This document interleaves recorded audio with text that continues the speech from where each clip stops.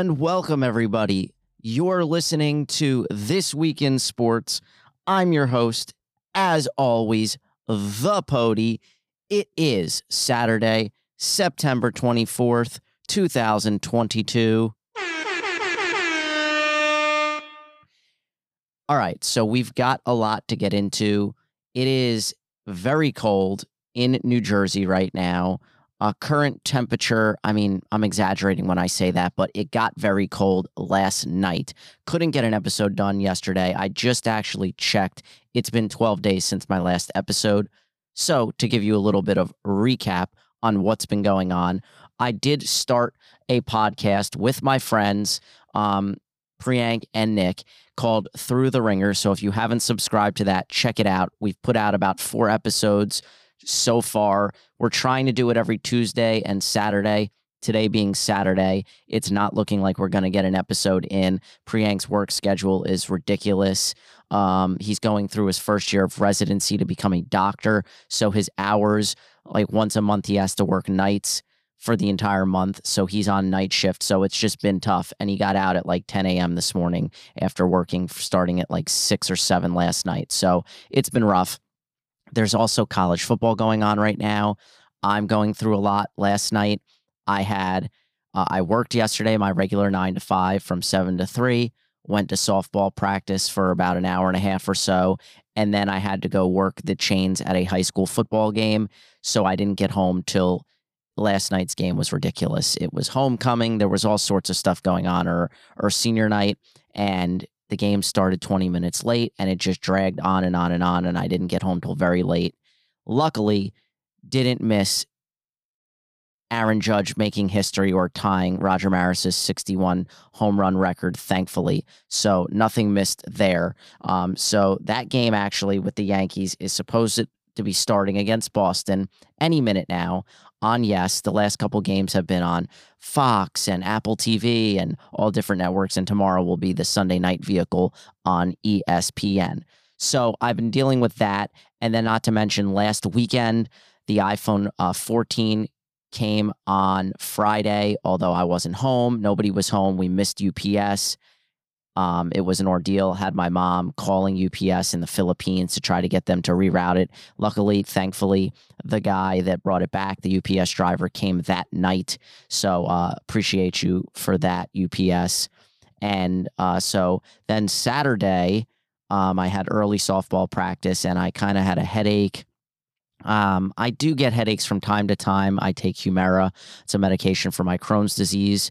Bi-weekly, I take it on Fridays, and once in a while it's known to give me headaches. And then plus with the early hours that I work, I don't get enough sleep now with football starting. These games on Sunday nights and whatnot and Thursday nights and whatever are going later. So I'm getting less and less sleep, which is going to lead to more headaches. So those Friday nights when I'm working a long, 40-hour work week and then waking up early on Saturday and not getting that extra sleep that I absolutely coveted today, I feel re-energized, reinvigorated, and ready to go.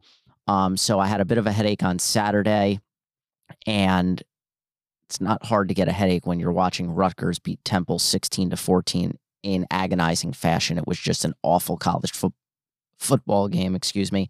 And then I started to not feel so good going into Sunday, and I felt a little bit sick, but it felt like a little like allergies. I wasn't really sure what was going on. We had people over to celebrate my mom's birthday. So happy birthday to her. Her birthday was Tuesday, and we had people over on Sunday. We were watching football, etc.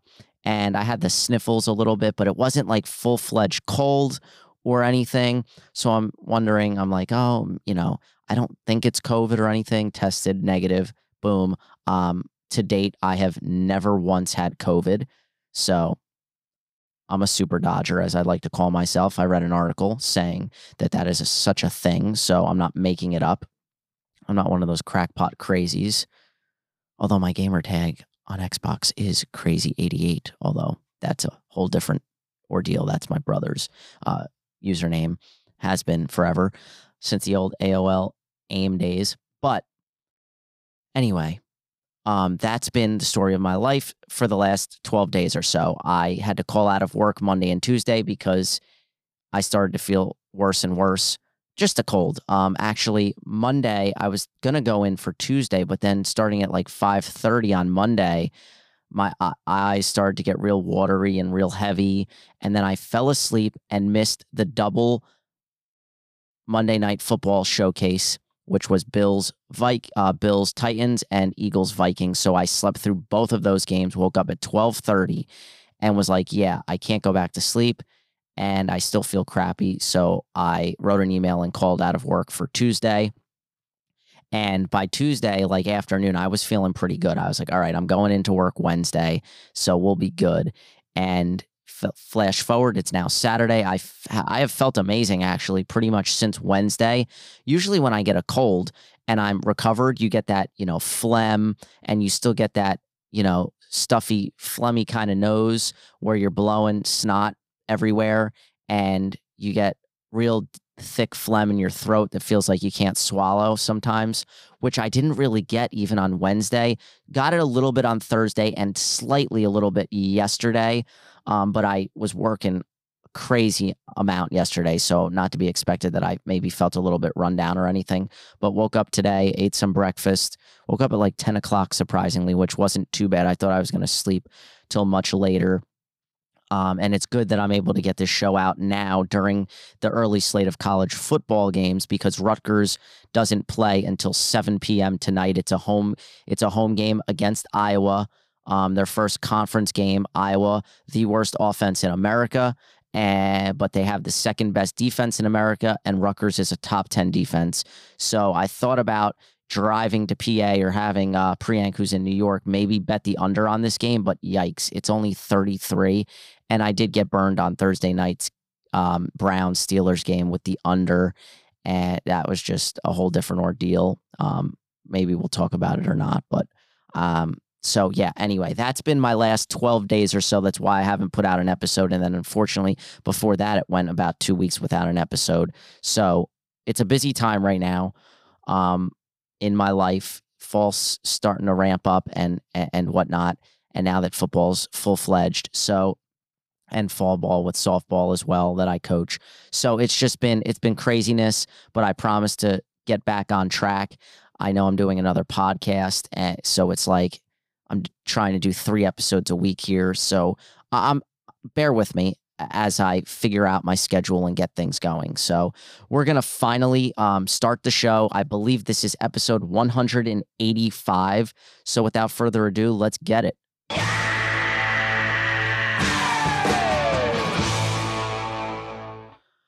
Oh, and by the way, while we're here, I'm going to just pop open the Yankee game, because God forbid, while I'm home and that's going on, I don't want to miss Judge hit home run number 61. So I've got that muted in the background on my iPad. We've got a little Domingo Germán action going. He gets the start today. Forget who's pitching for Boston, but I'll let you guys know in a little bit. So anyway, without further ado, we are going to jump in, and we're going to talk about a crazy Sunday in week 2 of the NFL. It was all about the comebacks. There were 3, and they were furious, and they were exciting. And we'll start with that Miami-Baltimore game. Just ridiculous. Miami trailing Baltimore by 21 points at halftime. And I'm sitting here watching, seeing that game on Red Zone while I watch the Jets, and I'm starting to not feel so bad about the Jets looking so garbage and losing 21-9 to Baltimore in week 1. And I'm starting to say, like, oh, maybe Baltimore is as good as advertised, even though Lamar Jackson still hasn't been signed to a contract extension. So Miami, after the decimation that they put on against the Patriots in week 1, losing by 21.5. Wow. But this game would not be over. Tua threw for 6 touchdowns. Yes, you heard that correct. Tua Tagovailoa threw for 6 touchdowns. The guy that can't throw the football 30 yards downfield threw for 6 touchdowns. Tyreek Hill and Jalen Waddle caught 2 touchdowns apiece and both receivers went over 170 yards receiving. It was the largest fourth quarter comeback in Miami Dolphins history, and that nerdy little, looking Mike McDaniel is now 2-0 with the Dolphins because, yes, they completed a 28-point comeback victory in the fourth quarter. I think they outscored the Ravens 28-3 in that fourth quarter, and they win this one 42-38. It was just ridiculous. Miami's offense is as good as advertised. They don't have a run game. That's the only issue I can see right now with this team, but that 1-2 punch of Waddle and Tyreek Hill is just insane. And it just, looking back, how close the Jets were to getting Tyreek Hill, man, oh man, oh man. But it worked out because we've got our own number one receiver emerging in Garrett Wilson. I'll talk about that one next. The Jets beat the Browns in the greatest comeback probably that I've ever seen as a Jets fan in the regular season. 31-30 was the final. The Browns had a 99.9 win probability percentage. Oh my God.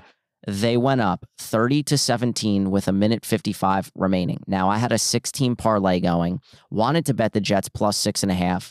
When the Browns go up the 6.5, up 30-17, I'm like, oh boy. But in my parlay, I took the Jets plus 14.5, I want to say I took. So I'm like, here we go.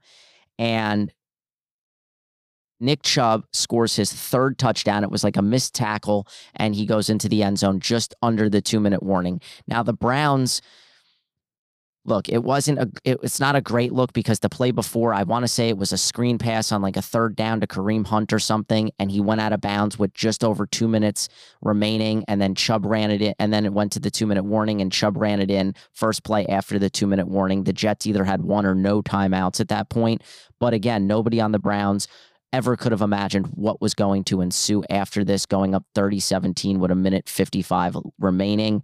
Joe Flacco finds Corey Davis for a long touchdown in just like one play. It was like the second play, and it took about 15 seconds, and all of a sudden you're sitting here with over 1:30 seconds left, and the Jets need an onside kick to come back because after Nick Chubb scored that touchdown, the Browns kicker missed the extra point. Now, this guy was the only kicker drafted in the NFL draft for the Browns. The only kicker drafted, okay? That is not an exaggeration. And he missed an extra point again on Thursday night against the Steelers. So he misses the extra point. And again, still, nobody believes that this guy is going to be haunted, or that the Browns are going to be haunted by this missed extra point until they are. So I'm trying to find out who the kicker is. Cade York. Yes, I knew he had a funny, weird name. Cade York was the kicker. He was the only player drafted, the only kicker drafted out of LSU. And he misses the extra point. It should have been 31-17. So they get the long touchdown to Corey Davis. They go for the onside kick, and I believe there's been 6 or now 7 onside kicks in the NFL this year, and the Jets are the only ones to recover an onside kick. It was actually Amari Cooper who botched this, and then the Jets fell on it, and what happens next? The Jets run down the field, and with 20-some-odd seconds left, 3rd and 10, the Browns still had one timeout at this point, so I was like praying the Jets would get the first down, get it to 1st and goal, and the Browns would burn that final timeout. But thankfully it worked out. 3rd and 10, Joe Flacco finds Garrett Wilson over the middle, just throws a dart in between traffic, and Garrett Wilson celebrates. The Jets tie the game with the ensuing extra point now to give them the lead. Just an improbable comeback. It was absolutely insane. Since 2001, so 21 years, I believe it is, there have been over 2,000 some odd games with a team losing by as many as the Jets were with over 1:30 left, and they've all lost. The Jets became the first team to win on Sunday when down by 13 or or less, or more. Just ridiculous. But there were 22 seconds left, and Jacoby Brissett ran it for a huge gainer on first down, and then on second down, beautiful Ashton Davis, the only play he got in the game all day. And what does he do? He intercepts it, goes down, Jets win, and Mr. Joe friggin' Flacco, who everybody ragged on week one. This guy shouldn't be starting. He threw for over 300 yards in that game, but threw it a crap ton of times in a meaningless loss, and they only scored one touchdown at the very end. Joe Flacco throws for 307 yards and 4 touchdowns. There are only 3 quarterbacks in the NFL this season that have thrown for at least 300 yards and 4 touchdowns to no interceptions. They would be Patrick Mahomes in week 1 against the Arizona Cardinals, Jared Goff in week 2 against the Washington Commanders, and Joe Flacco in week 2 against the Browns. 307 yards, 4 touchdowns. I believe he's now 3rd in the NFL in passing this season. And they have an interesting matchup with the Bengals coming up tomorrow. So we'll see how that bodes well. So Browns fought a 1-1 there, although they got the win on Thursday. Spoiler alert, got the win 2 days ago against the Steelers to get to 2-1, and they looked really, really good. So we'll see what to make of the Jets, who face a now 0-2 Bengals team, which I will get to. Okay, next up, the third comeback of the day. This could have been the best one of them all, if not for my Jets, and I'm a little biased. But the Cardinals, after getting blasted by the Chiefs in week 1, all the offseason rumors, what they put in the contract about less video games, more homework, more studying for Kyler Murray. Well, I don't know if he did some studying after week 1, but they were down 20-0 in Las Vegas, facing a pretty solid Raiders team who lost a tough matchup to the Chargers in week 1. Kyler Murray absolutely killed it in this game. On this comeback, he had a touchdown, I believe it was, or a 2-point conversion, whatever it was. I think it was a touchdown, where they estimated that he ran a total of 80-something, like 82 yards on this one play, and they were either at the 25 or in the red zone. It was just ridiculous. And when he starts moving around, it's like a video game. As I watch Aaron Judge take to the plate here for his first at bat in the bottom of the first. They just showed his dad. So I'll keep you posted on what he does there. So yeah, Kyler Murray was ridiculous. They scored a touchdown late. They needed a 2-point conversion to tie it, and he fouls that first fastball off. I think it's Nick Pivetta on the mound, if I'm not mistaken. That was Nick Pivetta's pitching for the Red Sox. So they get this crazy 2-point conversion because they were down 23-21. They needed the 2-point conversion to tie, and AJ Green, who had just dropped a couple passes earlier in the game, Kyler Murray has good protection in the pocket, and he starts pointing around to AJ Green in the back of the end zone, and he just throws a dart in there, and AJ Green catches it and secures the catch to the ground. 2-point conversion successful, and we would go to overtime, where the Raiders had the ball and a chance to win this game. But as Judge strikes out on 3 straight fastballs, wow, he fouled the first 2 off, and then Pivetta paints the inside corner, and Judge takes it. Okay, so here was the walk-off for the Arizona Cardinals. And it was shocking because Hunter Renfrow fumbled in back-to-back plays. The first one they were able to recover. This one, not so much. 2nd and 10, quick pass outside, and that is complete. That is Moreau, and Moreau fighting for yardage. The ball is loose again. Picked up by the Cardinals. This is Byron Murphy to the end zone for the touchdown and the win.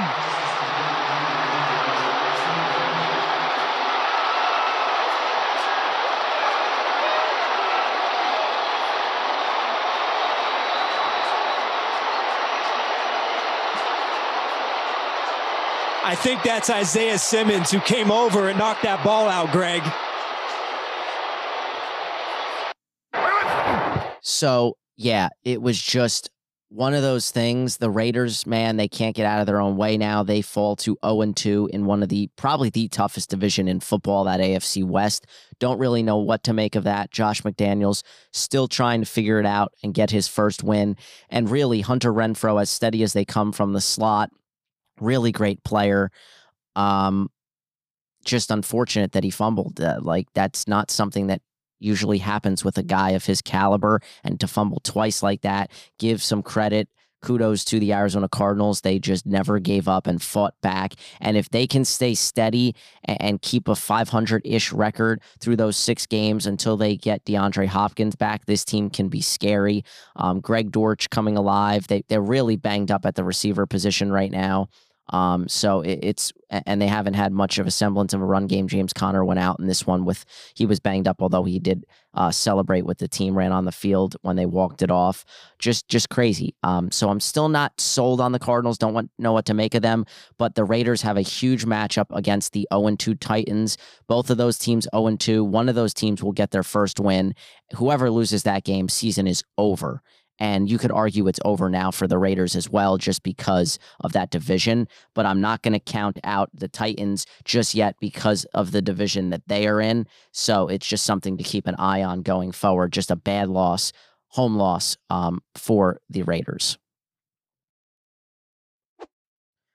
All right, next up, we had a very surprising game. I lost money on this game, and that game would be the Bengals and the Dallas Cowboys.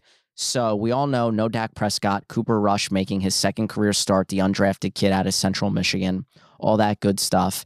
And the Bengals lost me money in week 1. And on this parlay, I did a 6-team alternate spread parlay, and I had the Bengals. I think I needed the Bengals to win by, 3 points or something, as Gleyber Torres stays red hot and hits the solo home run, had the green light 3-0 with 2 outs in the top of the first inning. Nick Pivetta early going with the fastball, steady pace of fastballs, and Gleyber just launched it right into the left field short porch there, and left field seats like maybe 4 or 5 rows deep, just straight line drive. I'd love to know the exit velo. That one got out in a hurry. So anyway, back to this game now. Bengals, 2 games in a row. They have screwed me, and I guarantee if I were to bet the Jets with the points against the Bengals this week, I'd get screwed yet again because the Bengals would probably win. So I'm not touching that game more than likely. Although I love my Jets at home after beating them last year. We'll see what happens. So Cooper Rush making his second career start. And, a Bengals team that went to the Super Bowl, chalk up week 1, TJ Watt, Steelers defense, really good. It happens, just didn't play very well, didn't do much in the preseason. So you're wondering if that, had anything to do with it. I think he had appendicitis, had his appendix removed early in OTAs and training camp. So not a lot of rhythm going there. And then losing T. Higgins against the Steelers in week 1. So you're like, here comes the bounce back. We've seen what the Cowboys were with Dak, just getting blasted by the Bucs in week 1. So now Cooper Rush, it's like, is their season over? And give this Dallas team some credit, because the Bengals look really, really bad. They're now 0-2. They shouldn't have lost this game to Dallas at all, but they did. They lost to Cooper Rush, again, undrafted out of Central Michigan. Joe Burrow it looks like rookie Joe Burrow, where he broke his leg because his O-line was so bad. He was sacked again 6 times on Sunday. I think he was sacked like 7 times in week 1. Micah Parsons looking like defensive player of the year early on, absolute beast at the linebacker position. I just don't know what to make of this Bengals team. They touted this new and improved O-line, and it's the worst in football. So I just really don't know what to make of this. So Dallas spoils everybody's bets more than likely, and the Bengals fall to 0-2, and the Cowboys are 1-1 with an upcoming Monday night football matchup with the New York Football Giants, who are 2-0. So that should be a fun, interesting matchup. I picked up Dallas defense for my fantasy team this week because I'm done with the Indianapolis Colts, who have been the worst team in football, in my opinion. Okay, so let's get to the 4 p.m. games. I'm not going over every game this week from week 2. Obviously, just don't have the time for it. But the Buccaneers and Tom Brady, finally, he gets his first regular season win against the New Orleans Saints. They were losing 3-0 at the half. 3-0 at the half. And I almost took the Saints with the points.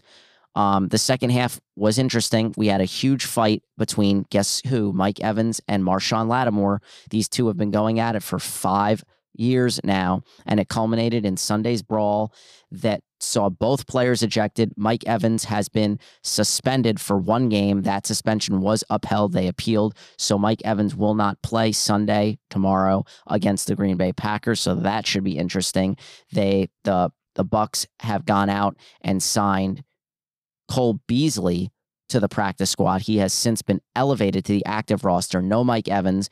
Godwin might not be playing. Russell Gage is questionable. They have all sorts of issues at the receiver position. Their left tackle probably isn't playing. So keep an eye out for the Bucs and Packers game. Should be an interesting one. But the Bucs, give them credit. They fought back, down 3-0 at the half. They end up going on to win this game 20-10. So still not sure what to make of some of these teams. The Saints with their epic comeback in week 1, and now in week 2 getting pretty much destroyed by the Bucs team. There is one thing I will say, although the Bucs offense hasn't looked great, I'm not concerned. That defense is legit. We know Todd Bowles knows how to coach defense. It's going to be about whether Todd Bowles can manage the clock, can manage the offensive play calling, can keep an even keel and make the right decisions. Because a lot of times with the Jets, he would go for it on 4th downs when he shouldn't have, and when he could have punted. I remember especially that Thursday night game against Buffalo in 2015 or 16, where they should have punted the one time, and then they should have kicked a field goal the other time on 4th and goal, and it just was a disaster, and they ended up losing that game that they could have used later on in the year to make the playoff. So it's just stuff like that. But so far, Bucs 2-0. They're looking pretty good on defense. They might be a legitimate top defense in this league right now. All right, so moving on. That's it for football. I will get back to Monday night in just a second. I want to talk first about Arizona State parting ways with Herm Edwards. Herm Edwards has been fired. Again, another former New York Jets head coach. He's out at Arizona State.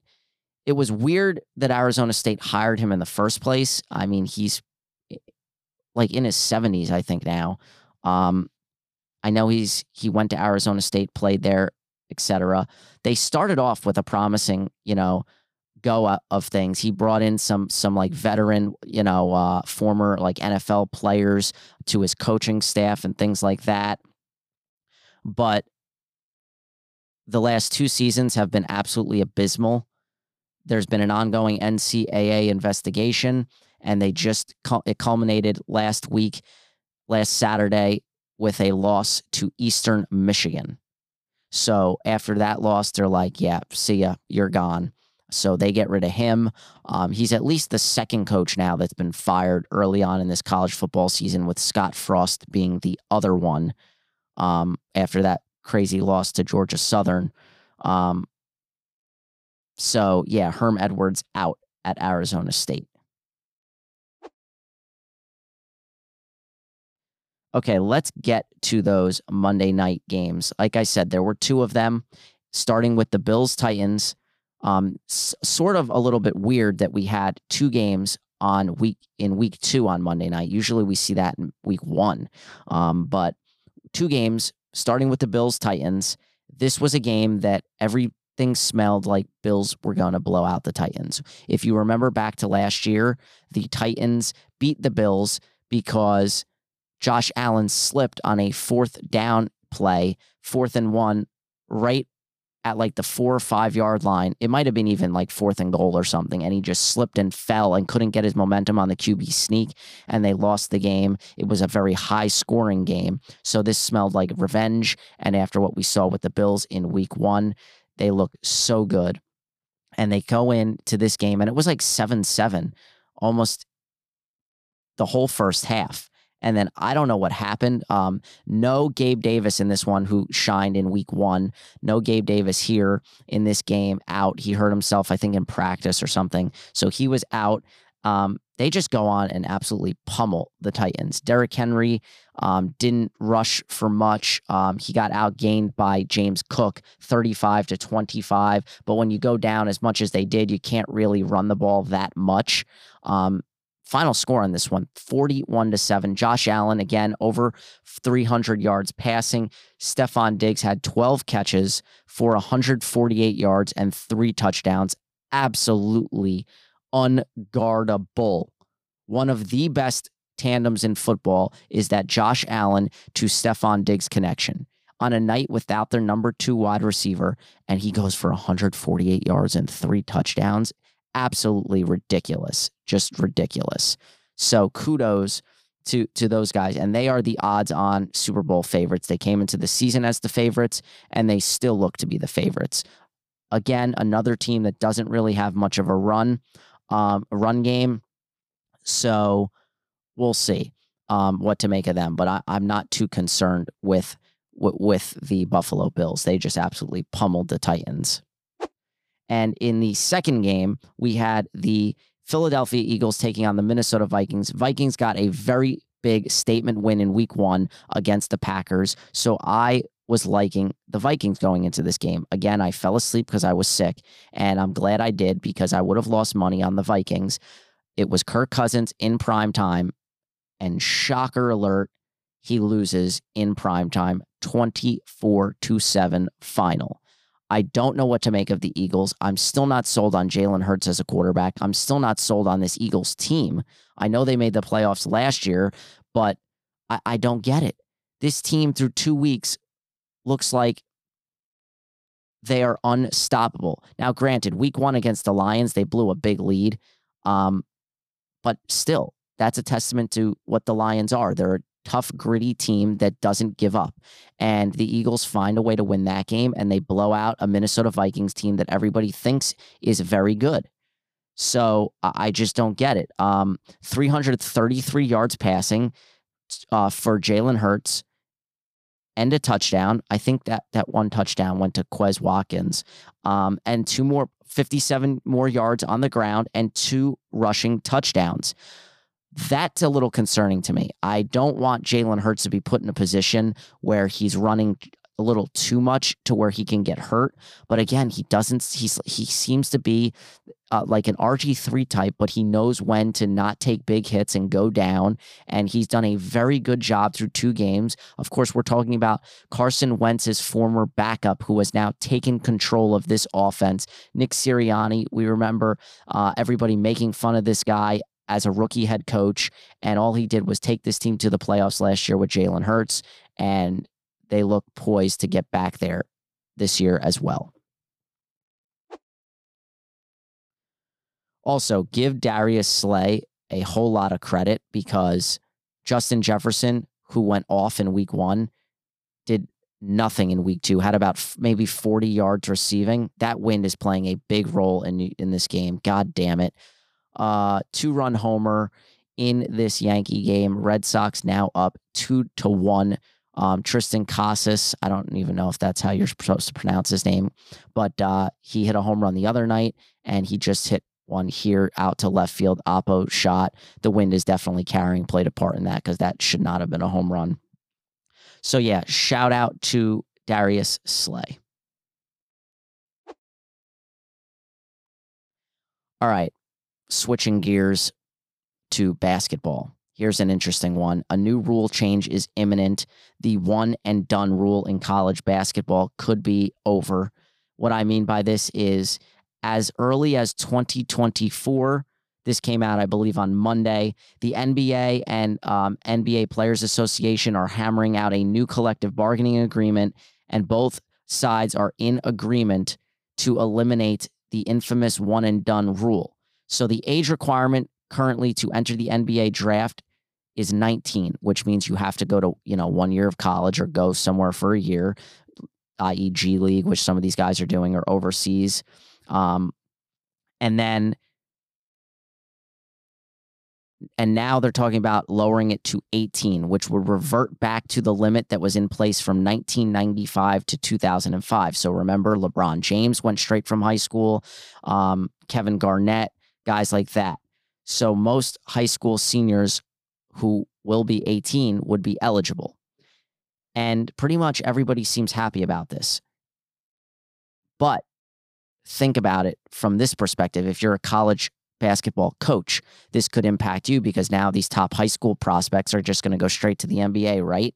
Well, not so fast. Because of NIL deals and the millions that these players are recouping in NIL money, you could have a situation where a player goes to a Kentucky or goes to a Duke for a year still because they're going to get an NIL deal, and they just went back to back, I think. Oh, Judge mistimed his jump, and it just got over the wall, and I think that lady got hit with the ball. I don't know what happened. She's like squatting down and not getting up. Back-to-back home runs. Reese McGuire, who hit a 3-run homer last night, just hit a home run. So Yankees down 3-1 early. So yeah, this age requirement will be an interesting one because the top prospects are, of course, going to go straight to the pros if they're going to be a top 5, top 10 pick.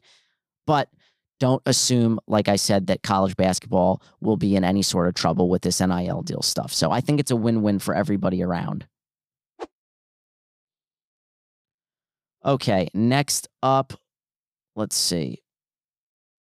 Oh, sticking with college basketball, remember that kid Emily Bates, who was like the top prospect coming out of high school? No, that lady didn't get hurt. I don't know, whatever.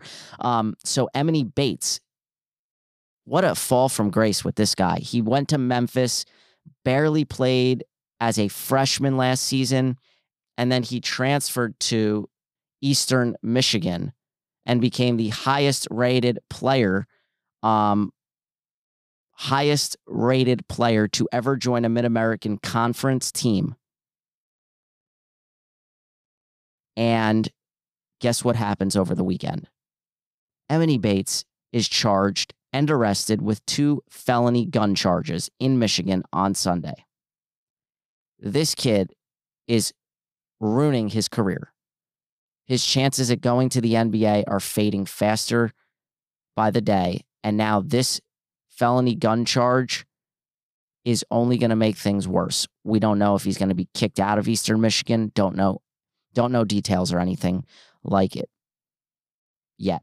But as I hear it, I'll let you guys know. I'll be following this story as more comes out on it. So yeah, just a tough blow for a kid who had his sights on the NBA as the number 1 player coming out of high school and not looking so good anymore.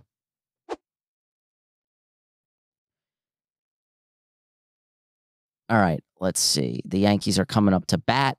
They finally got out of the inning. And let's move on. Let's see. Where are we at here?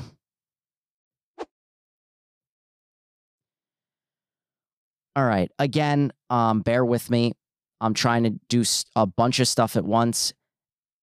And all right. So there's about, let's see. There are how many games left in the Major League Baseball season? I'll just pick the Yankees, for example. There are about, well, including today, there's 6 games left for the rest of this month. There are 6 games left in September, 6 games left in October. So there's 12 games left. The current standings in baseball, besides the fact that the Los Angeles Angels were eliminated from the playoffs yet again, having 2 of the top 5 best players in the sport, and they can't make the playoffs yet again. We have the Houston Astros. We know how good they are. They are first in the AL, followed by the Yankees, and then the Cleveland Guardians. Sacrilegious, I can't say that. In the wild card, you have Tampa Bay in the top spot. Toronto below them. They both actually are, they're both 84 and 67. I believe they played each other last night. Yeah. So Tampa Bay has won the first 2 games of this 4-game series to jump ahead into the 1 spot in the wild card. They won Thursday 10-5, and then again last night 10-6. So 2 big wins for them. So they sit in the top spot, followed by Toronto and then Seattle, 82-68. Interestingly enough, Baltimore is the first team out as of right now. They're 3 games back. They're the only team with the chance of jumping anybody here and getting in would be Baltimore. And amazingly enough, they, for 3 straight games, back-to-back games, all 3 starters went at least 8 2/3 innings pitched. Unbelievable. And the kid last night, the rookie, he dominated last night. The Houston Astros went complete game, 6-0 shutout, gave up just 4 hits. I'm talking about Dean Kramer, just an absolute beast of a night. He went 9 innings, 4 hits, 2 walks, 6 strikeouts. So the last 3 games, they've given up 2 walks total. 2 walks. And those 2 walks came last night. So they beat Houston, and they're trying to just stay in that fight as the biggest surprise in all of baseball. So now in the NL, you have, of course, the Dodgers. They already have 104 wins. They're first in the league. Then you have the Mets, who are 96-56, followed by the St. Louis Cardinals, who are 89-63. And I'll talk about them not too long from now and how Albert Pujols made history last night. So they're leading their division. In the wild card, you have the Atlanta Braves. They're just a few games back of the NL East leading Mets, just 2.5 back. So that's still not out of the question. They have a 3-game series coming up shortly that will determine really the fate of that division. Then you have the Philadelphia Phillies, who, remember, not so long ago fired Joe Girardi, and they're sitting in second in that wild card at 83-67, and they are half a game up on the San Diego Padres, who are in that 3rd and final wild card spot, just 2 up on Milwaukee, who is the only team left in this race. San Francisco is then 9 back, and then Arizona 13.5 back. So it's going to be between the Phillies, the Padres, and the Milwaukee Brewers for those final 2 spots. So 3 teams fighting for 2 spots. If San Diego misses the playoffs again after trading for Juan Soto, that will be epically bad. It just can't, you can't have it. They have to make the playoffs. Have to, especially with everything that's gone on with that team this season with Fernando Tatis Jr. And like I said, making those trades that they made, going all in, putting their chips all into the middle of the table. Just like Kenny Rogers says, you got to know when to hold them and know when to fold them and know when to walk away. You know that song? Yeah, well, apparently the San Diego Padres haven't gotten that memo, because they probably should have walked away, and now they're facing, they're staring the barrel right in the face. And if they blow this 2-game lead in these final 12 or so games, there's going to be hell to pay in San Diego. That is for sure. So that's your updated MLB playoff standings and scenarios. All right. I mean, how incredibly amazing would that be if the Orioles somehow can make the playoffs? Wow, what a freaking season that would be. What a season. Anyway, let's talk. It's been a slow news cycle in terms of golf, but talk about Live Golf for a quick second. It hasn't gone away. Again, you haven't heard too much about it, but 50 Live golfers sent a letter to the chairman of the official World Golf Ranking asking for Live events to earn points toward a player's OWGR. Official World Golf Ranking, in case you didn't know what that meant. That seems to me like a no-brainer, because a lot of these Live golfers are the top players in the world. Cameron Smith, Dustin Johnson, guys like that, right? Well, the OWGR has 23 participating tours in which players can earn those points. There are different values for each tour, of course, but they all count. It's a shared golf universe with different rungs, And it matters because ranking points offer eligibility to play in majors, which makes a ton of sense. Thus, why LIV golfers are seeking this validation, because they can't participate in the PGA Tour events or in PGA Tour events, and therefore can't earn those points to get into majors. So, like I just said, their argument is we have some of the best golfers in the world and on the planet. And if you don't count us, whoever you are counting as, say, the number one player in the world is bogus, because we have the actual number one player in the world. Stuff like that.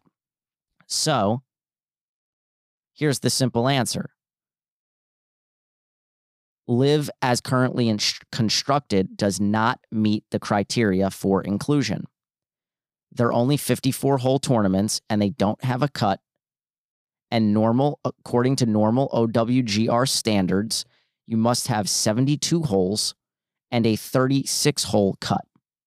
Tours also normally have to hold qualifiers for the tour itself and individual tournaments, and LIV Golf does neither. So unless they make a unique exception, we're at a stalemate, and LIV Golf will not be getting these OWGR points, and therefore the sport will suffer. So there's got to be some sort of compromise, and we'll see what comes of this. But yeah, we've got to figure something out, guys. I mean, LIV is good for the sport, but it's not good for the sport if we're not seeing some of these players on the LIV Tour in these majors going forward. They were granted exceptions in some of the majors of recent, but going forward, man, this is bad. This is bad, bad, bad. Okay. Bills cornerback Dane Jackson avoided major injury to his neck or spinal cord after a scary hit in Buffalo's win Monday. He was released from the hospital and will undergo further tests. So thankfully, that's good to hear. Again, I didn't see the hit. I didn't watch the game, but I did hear about this player. And, you know, it's always scary when you get transported to a hospital for a neck or spinal injury. So thankfully, he's going to be okay. All right. Yankees have a couple runners on with one out. IKF is up at the plate. Judge is up third. Currently, he's in the hole, but there's one out, and IKF has an 0-2 count. So we'll see what comes of this. Give me 1 second to watch this pitch, and then we'll move on. IKF with the ground ball single, and it looks like one run will score. Oh, they cut it off and get the out at third.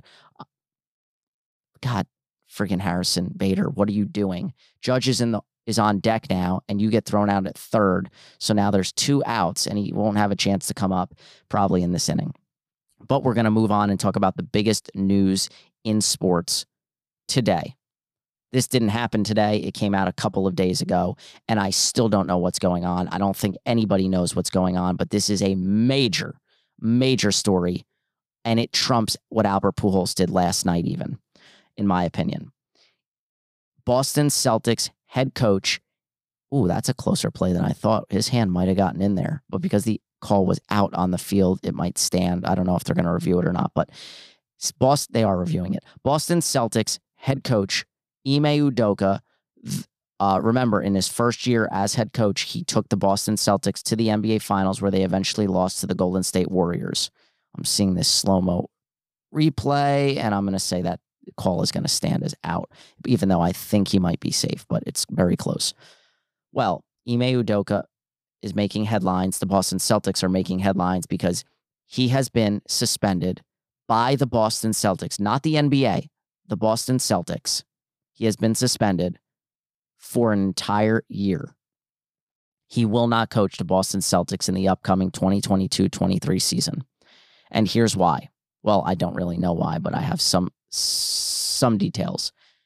He apparently had a consensual relationship with a female member of Boston's staff. The organization deemed it a violation of its code of conduct. That's what first came out. Ime Udoka possibly facing a suspension because he violated Boston's code of conduct policy. Well, here's the thing.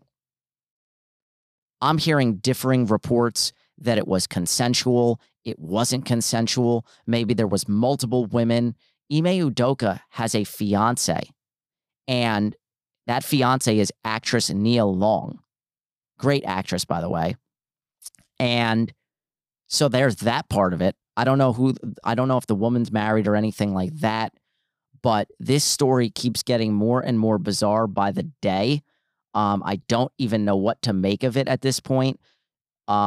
Stephen A. Smith got into a heated argument on First Take with Malika Andrews, who tried telling him that he's wrong and he doesn't have all the facts of the story. And so so I don't think anybody has all the facts of the story. So I would appreciate if everybody just stopped reporting on this until they were ready to come out and speak with the full details and the full story. Because the fact, they ruled him out. It was upheld, which I figured it would be. I just don't get it. I don't understand what's going on with this whole thing with Ime Udoka and why he's getting suspended for a full year. Look, at first it was so bizarre. It's like these are two consenting adults. Whether he had an affair on his fiance or whatever, that's between them. But how are you going to suspend this guy because he didn't disclose this to HR? Like, it seems very bizarre. But here's an update. The team added a statement saying that a decision about his future with the Celtics beyond this season will be made at a later date, which I don't understand. If you're going to fire him, but you can't suspend him for a year and then after the year fire. Like, they obviously don't want him to go coach for another team, but at the same time, is this legal? Can you just suspend a coach without and not let him coach, but then after a year just say, oh, well, now we're going to fire you? So this is very, very intriguing. I don't understand it.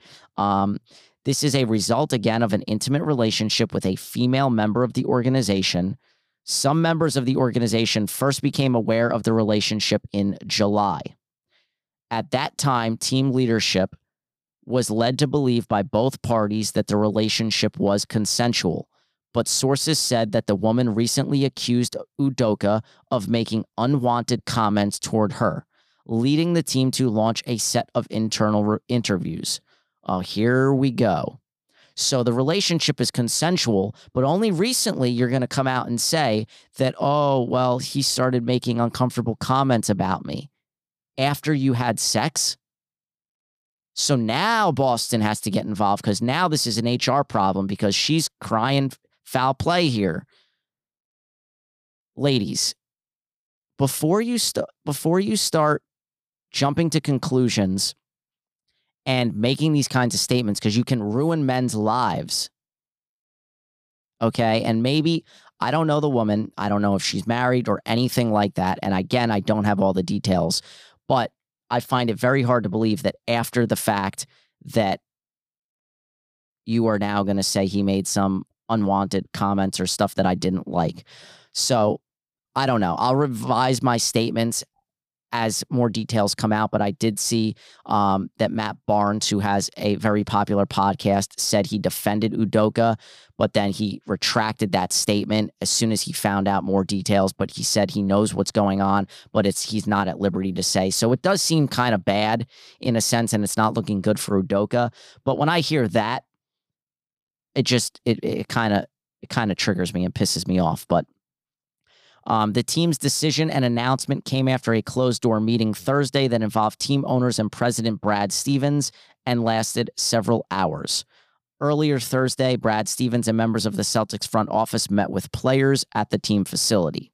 And here was a statement that was put out by Udoka. I want to apologize to our players, fans, the entire Celtics organization, and my family for letting them down. I am sorry for putting the team in this difficult situation, and I accept the team's decision.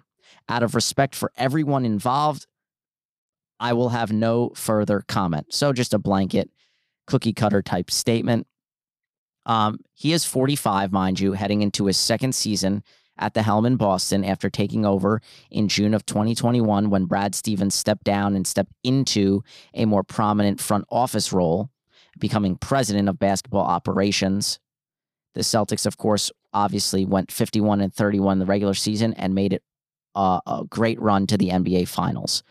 So it's just, I don't know what's going on with this, and I can't wait to find out the full scope of what actually happened. Maybe we will, maybe we won't. But again, that is the biggest storyline in sports this week, without question, without question.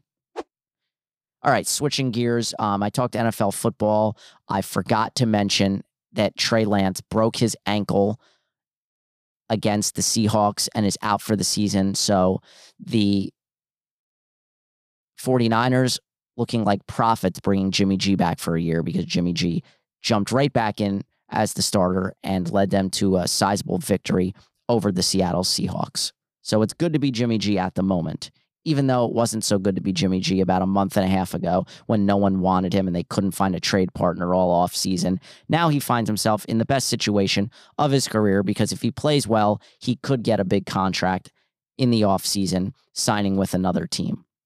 And he's only 30. So he does probably have a good 5-6 years left. And if you're Tom Brady, maybe he's got 10 years left. Who knows? But he was the best backup quarterback in football coming into this season.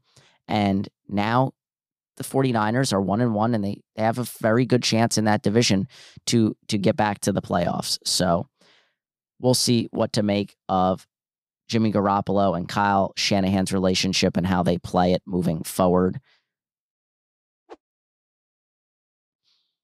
Okay.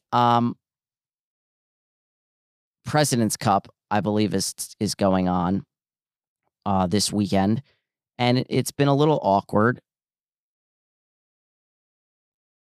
because, like I said, we have the whole stuff going on with the Live Golf. They're not allowed to play in this year's Cup, meaning most of the international team's best players will not be participating, which is weird because I seen a couple of the American guys like getting super excited when they were going up and winning, and it's like you're not really playing anybody that good or the best possible players from Europe. So again, this is not good for the sport because it's also just not good for ratings, because I don't know anybody that's watching the President's Cup right now. The international team has an average world golf ranking of 48.9. The American average is 11.6. So we're going to decimate them. Vegas believes that the Americans are minus 700 to win the Cup, and they're favored by 6.5 points. That is a huge number. Huge number. Okay, the Royals fired president of baseball operations Dayton Moore on Wednesday, with the team headed for, yes, a 6th straight losing season. Moore was the architect of the 2015 World Series team and had been with the organization since 2006. And he does expect to stay in baseball in some capacity, so we'll see. But yikes. It's been a rough go for both Royals and Mets since that World Series in 2015, although the Mets looking like World Series contenders this year. Interesting note, Justin Herbert, in that Thursday night loss to the Chiefs, he fell on a Chiefs player while throwing the ball and getting hit. He fell on his helmet. He has some fractured rib cartilage. And you saw the pain he was in trying to finish that game, although he did throw a touchdown to end that game in garbage time. He's day-to-day. Vegas doesn't think he's playing. The spread against Jacksonville went from 7.5 down to a whopping just 3 points. He's day-to-day. Brandon Staley said, yes, he's in some pain. Coaches are optimistic about his availability, but his status remains unclear. So this is one to watch out for. I'm so tempted to bet the Chargers because I have him on my fantasy team, Herbert, and I'm banking on him playing, because if not, I have to start Aaron Rodgers against the Bucs, and I don't really want to do that. So we'll see what to make of Justin Herbert, but that's the one big injury that we have to keep an eye out for is Justin Herbert's availability for tomorrow. And hopefully we'll get an update on that a little bit later tonight maybe, or even tomorrow morning. Although it's scary when the doctor that's taking care of him is the same doctor that punctured Tyrod Taylor's lung and is being sued by Tyrod Taylor. And most notably, they wanted to give Herbert some injections for pain, and he said absolutely not. So he's trying to just manage this pain, and we'll see if he plays against Jacksonville or not tomorrow. The U.S. men's national team begins their World Cup prep. They kicked off a friendly against Japan at 8:25 a couple days ago. Let's see, yesterday, actually. I don't know who won that game, but it's good. World Cup is actually coming up in just 2 months. I can't wait for that, actually. Manager Greg Berhalter needs to figure out his preferred starters with 2 friendlies left before World Cup play begins. So, I'm super excited. I get into the World Cup. First World Cup, I bet France to win that World Cup, and ding, ding, ding, it paid out. Although it wasn't a big payout, but, as my dad just sent me a text message. Oh, wow. The athletic director at the college where I coach softball just sent my dad a text message, or my dad sent it to him. I don't know. But he is sitting right behind home plate at the Yankee game right now, literally in a yellow shirt and white hat, and you can't miss him. Unbelievable seats behind home plate. Holy crap. So, interesting. Good for him. He's on TV, and I'm sure he's getting a whole lot of text messages right now. But anyway, so World Cup starts in about 2 months, so keep an eye out for that.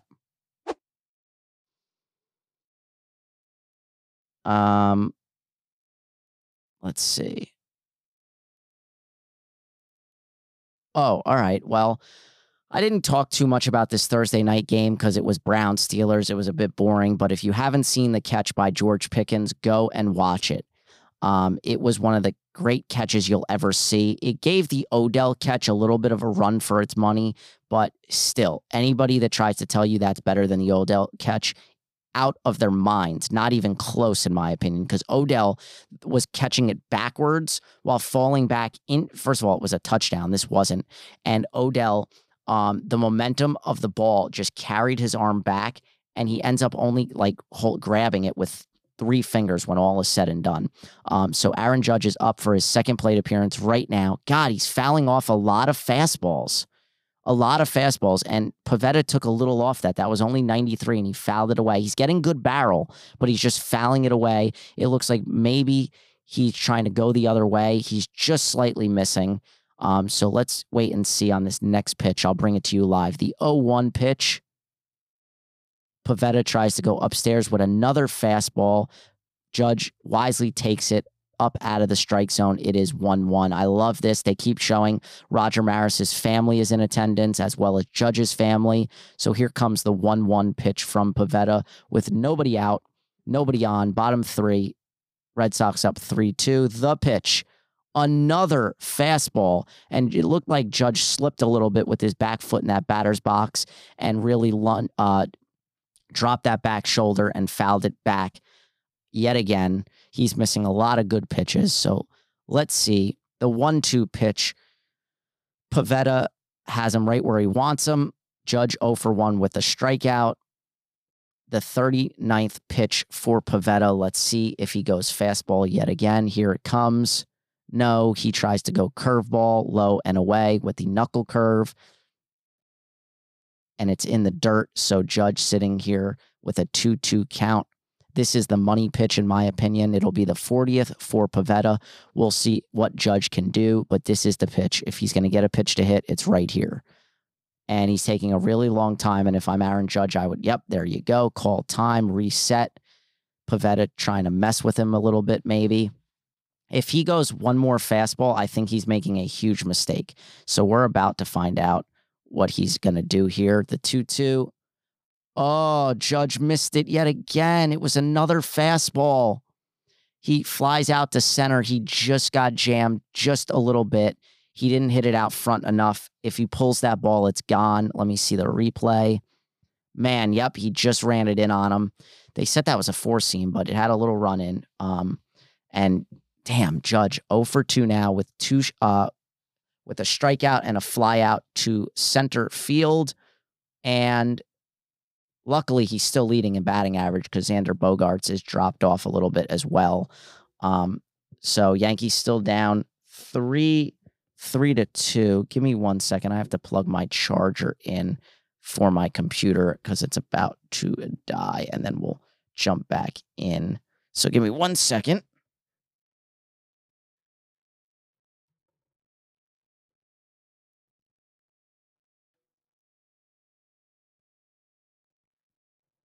All right. Got the charger plugged in so we don't lose power on the MacBook because I was about to. All right. Wow, we're over an hour already. I haven't even checked the college football scores, but back to your regularly scheduled program here on This Week in Sports. Yeah, so go check out the George Pickens catch if you haven't seen it. The Browns won that game 29-17. I don't have much to say. Nick Chubb, best running back in football, yada, yada, yada. So, yeah, not even close to Odell's catch, though. All right, let's see. Man, everything seems to just be about Aaron Judge. I don't want to talk too much about this, but let's see. We got to get to Albert Pujols. So we're gonna jump in and we're gonna talk about Albert Pujols and what he did last night. So last night, Albert Pujols facing his former team, the Los Angeles Dodgers, sitting on 698 home runs. So that's the big thing. It's Aaron Judge sitting on 60 home runs and Albert Pujols sitting on 698 home runs. And both of these games, Yankees, Red Sox, Cardinals, Dodgers, were televised on Apple TV last night, and they were both free. Not free trials, free. All you needed was an Apple ID to watch both of these games and a device that can play Apple TV or that can get the Apple TV app. There's newer Roku devices. The newer TVs can get them. Apple TV set-top boxes, all sorts of stuff like that. We're able to get them. So let's play. Everything here is his 700th home run. His 699 was way better. Let me try to get this. Let me see. Come on, Twitter. Albert Pujols, 699. Let's see. All right, here it is. He drives this one. It's deep to left. And that is 699 for Albert Pujols.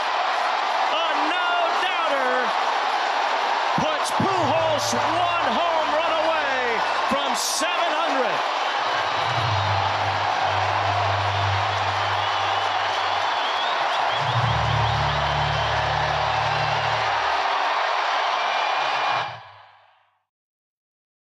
That was $699, and now I will get you $700, which I wasn't sure if that was going to go out or not for $700, but I got the notification. I said, no way.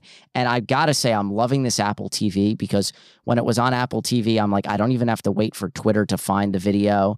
I jumped into the Apple TV, hit watch live, and then I could just back it up and I could, I could go to any point in time in the game. You could start from the beginning and you could just scrub your way through. So I scrubbed back. It was like 10 minutes and I saw number 700. So here was number 700.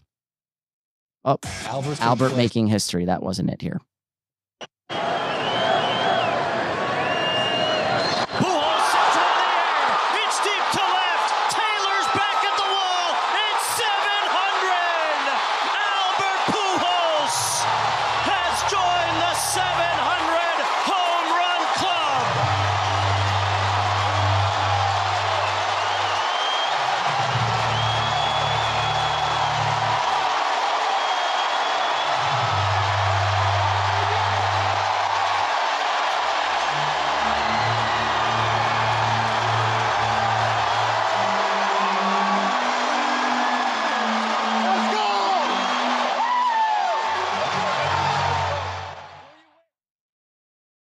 Yeah, so Albert Pujols hitting numbers 699 and 700 in the same game. First player to ever do that of the four with 700. He's now one of four guys with 700 all time. Of course, you've got Barry Bonds. You've got, of course, Babe Ruth. Okay, that's a part of that club. You've got Albert Pujols now. I mean, it's just an incredible group, and I got to get to ESPN stats and info so I can give you the stats on this. It's just incredible. He is the only member of the four-member 700 home run club to be born outside of the United States. He hit his 699th and 7th home runs in the same game, only one of the four to do that. He hit number 700 against his former team, only one to do that, and he's the only one that's older than his manager at the time of his milestone homer. He became the fourth member of the 700 home run club, has now hit exactly 500 home runs off of right-handed pitchers and 200 off of lefties. 699 was off a lefty in Andrew Heaney. I just cannot believe that he's hit exactly 500 and 200 like that.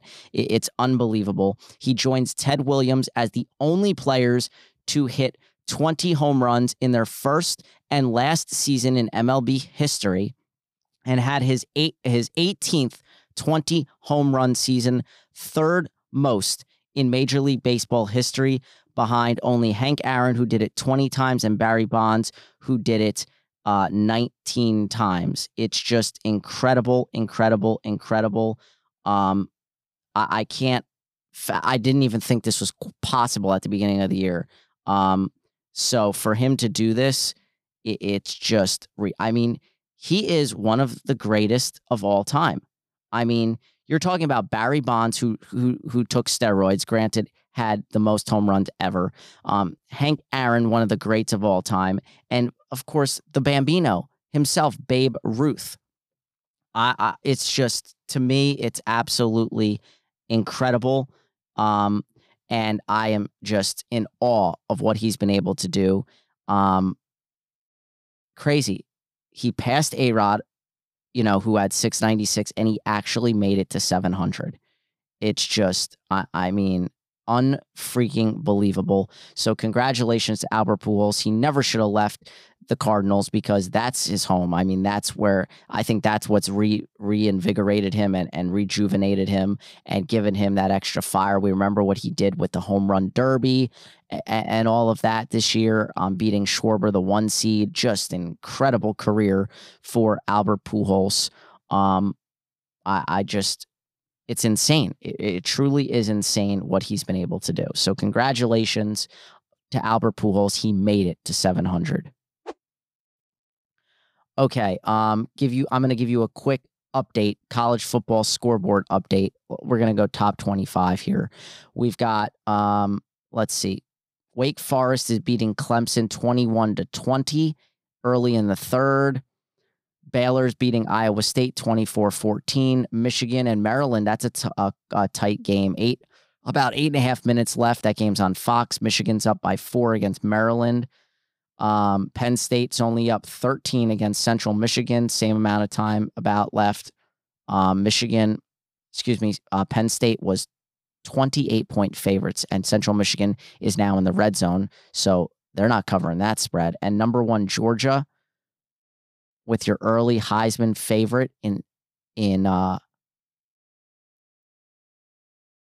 Stetson Bennett, they're beating Kent State 29-13. Former walk-on Stetson Bennett, just unreal.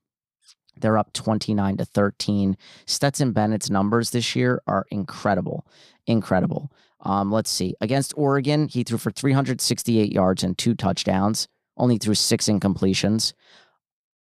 In his second game against, is that Sam Houston that they played?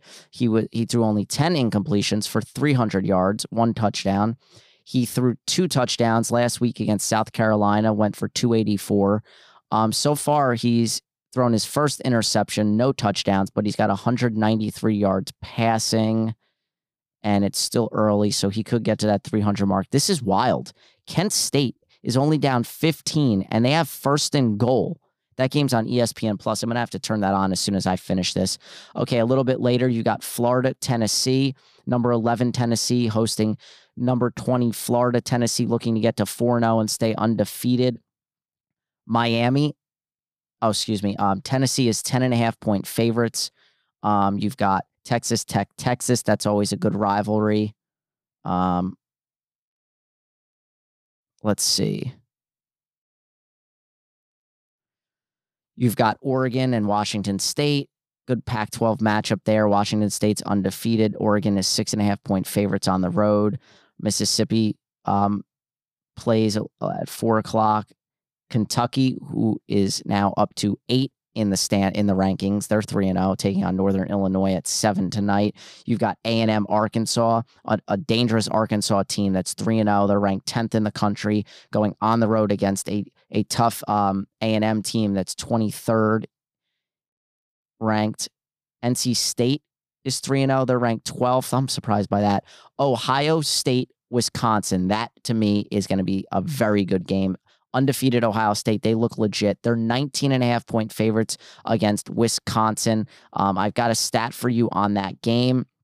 The Buckeyes have scored 40-plus points in 12 straight home games against unranked opponents, which is tied for the 4th longest streak in the poll era since 1936. Oregon holds the record with 21 straight from 2009 to 2013. 19.5-point favorites. I'm leaning towards Wisconsin in this one, but I don't know. You can't really bet against Ohio State. They are very, very good. And then later tonight, you've got Alabama, Vanderbilt. One loss between the two of them, combined 6-1. Bama is 40.5-point favorites, and they have not looked great so far this season. I'm just going to say for what it is. They beat Utah State 55-0, but beat Texas by 1 point. And they beat LA Monroe by a score of 63-7, but they haven't really played anybody all that good yet. And they've got a tough schedule coming up. They got Vanderbilt tonight, then they've got Arkansas, A&M, and Tennessee straight in a row. That's when they get into the meat of the schedule. So this is going to be a tough test for them. We'll see. 40.5 seems like a ridiculous amount. Then you got Oklahoma, Kansas State. Oklahoma looks pretty damn good. Good for Venables. I'm a fan. I hope he has some very good success. You've got USC playing Oregon State later. BYU and Wyoming does nothing for me. Utah, Arizona State, nothing for me. And Washington, Stanford, all three of those games I just mentioned, West Coast games, they're on at 10:15 or later, 10:15 and 10:30. So yeah, that's your slate of football games. And then, of course, my alma mater, Rutgers, taking on Iowa, should be the lowest scoring game of the day. Iowa can't score points to save their lives, and Rutgers really, who knows who's going to play quarterback. The only quarterback that's really healthy right now is Evan Simon. Gavin Wimsatt and Noah Vedral are both game time decisions. Vedral hasn't played all season yet. He was the starter, hasn't played all season yet, but Rutgers is 3-0. They obviously really haven't played anybody. And Iowa is 2-1. They are 7.5-point favorites here on the road. And it should be interesting. If Rutgers defense shows up, I like their chances. I think this is a very possible, this is a very crucial game for both teams, but it's a big game for Rutgers. They need this game. Iowa's 2-1. They had the loss to Iowa State 10-7. Look, Iowa, we know, has the worst offense in the country. They scored combined 14 points in the first two games before beating Nevada 27-0 in a rainy, wet, game last week that had weather delays and such. So I'm not that's an anomaly in my opinion. They just are not a team that's been able to score a lot of points. So we'll see what to make of that. I'll continue to watch this New York Yankee and Red Sox game. I'm glad that's on early, so I don't have to worry about that later during the Rutgers game. So I'm excited for what's to come later in the day. And with that being said, that's pretty much going to wrap it up. I'm trying to find a on this date in sports. I wasn't really able to find one, so let me see if I can find one. I will give it to you. Oh, and by the way, while I'm on ESPN.com and I see this, if you haven't seen the skit with Eli Manning playing this guy Chad Powers and going to walk on tryouts at Penn State. It was hilarious. I also then saw on TikTok Jimmer Fredette did one at BYU. These are just pure gold. So I'm all for it. And so go watch that clip. It's probably like 9 minutes long or so. With Eli Manning, it's just absolutely hilarious. And again, it's pure gold. So let's see. On this date in sports, I really don't have anything. Babe Ruth became the first slugger to hit 50 home runs in a season with a first inning blast off Jose Acosta in a 2-1 loss to the Washington Senators. That's actually a pretty appropriate one considering where Aaron Judge is with the 60. He tied Babe Ruth when he hit his 60th recently. So, that's not a bad one, actually. I think I'll wrap it up with that. Hit an hour and 20. Been 12 days since I threw out an episode, so this one, of course, was going to be a little bit longer. But I appreciate everybody for joining in and listening. If you haven't already, go subscribe to TTR, our sister podcast, Through the Ringer, or brother podcast in this case. We should have dropped an episode today. We may do one early in the morning tomorrow with all our football picks, etc. I'm not going to give picks on this show just because of time constraints, but if you want my picks, hit me up on social or check out TTR and you'll get my picks for tomorrow. Actually, I'll give you one pick. Lions. Who are the Lions playing this week? I don't really care, but I'm taking the over in pretty much every Lions game going forward. I'm a huge fan of that franchise, and it's hit the over in every game so far, and I started to notice that trend last year. The Lions are... who are the Lions playing? I don't see the Lions here. The Lions and Vikings, yeah. I like the over in that game as well. I know it's an NFC North matchup, but I think there's going to be a lot of scoring. Vikings only scoring 7 points on Monday night. They're going to bounce back. I truly believe that and score some points, and I think the Lions are better than people are giving them credit for, so I like the over in that game. That's the one bet I'll give you is Lions. Is the Lions-Vikings over. And what is the over at in that game? According to MGM, the over is 52. I actually like that. I'll take 52 as Stanton gets a base hit past a diving Bogarts. We've got one on and one out. Still 3-2, bottom four. All right, that's going to wrap it up, guys. I appreciate everyone for listening. Enjoy the rest of your weekend. Thanks to Rosh Hashanah. I have Monday off. This is The Pody signing off. Take care, everybody.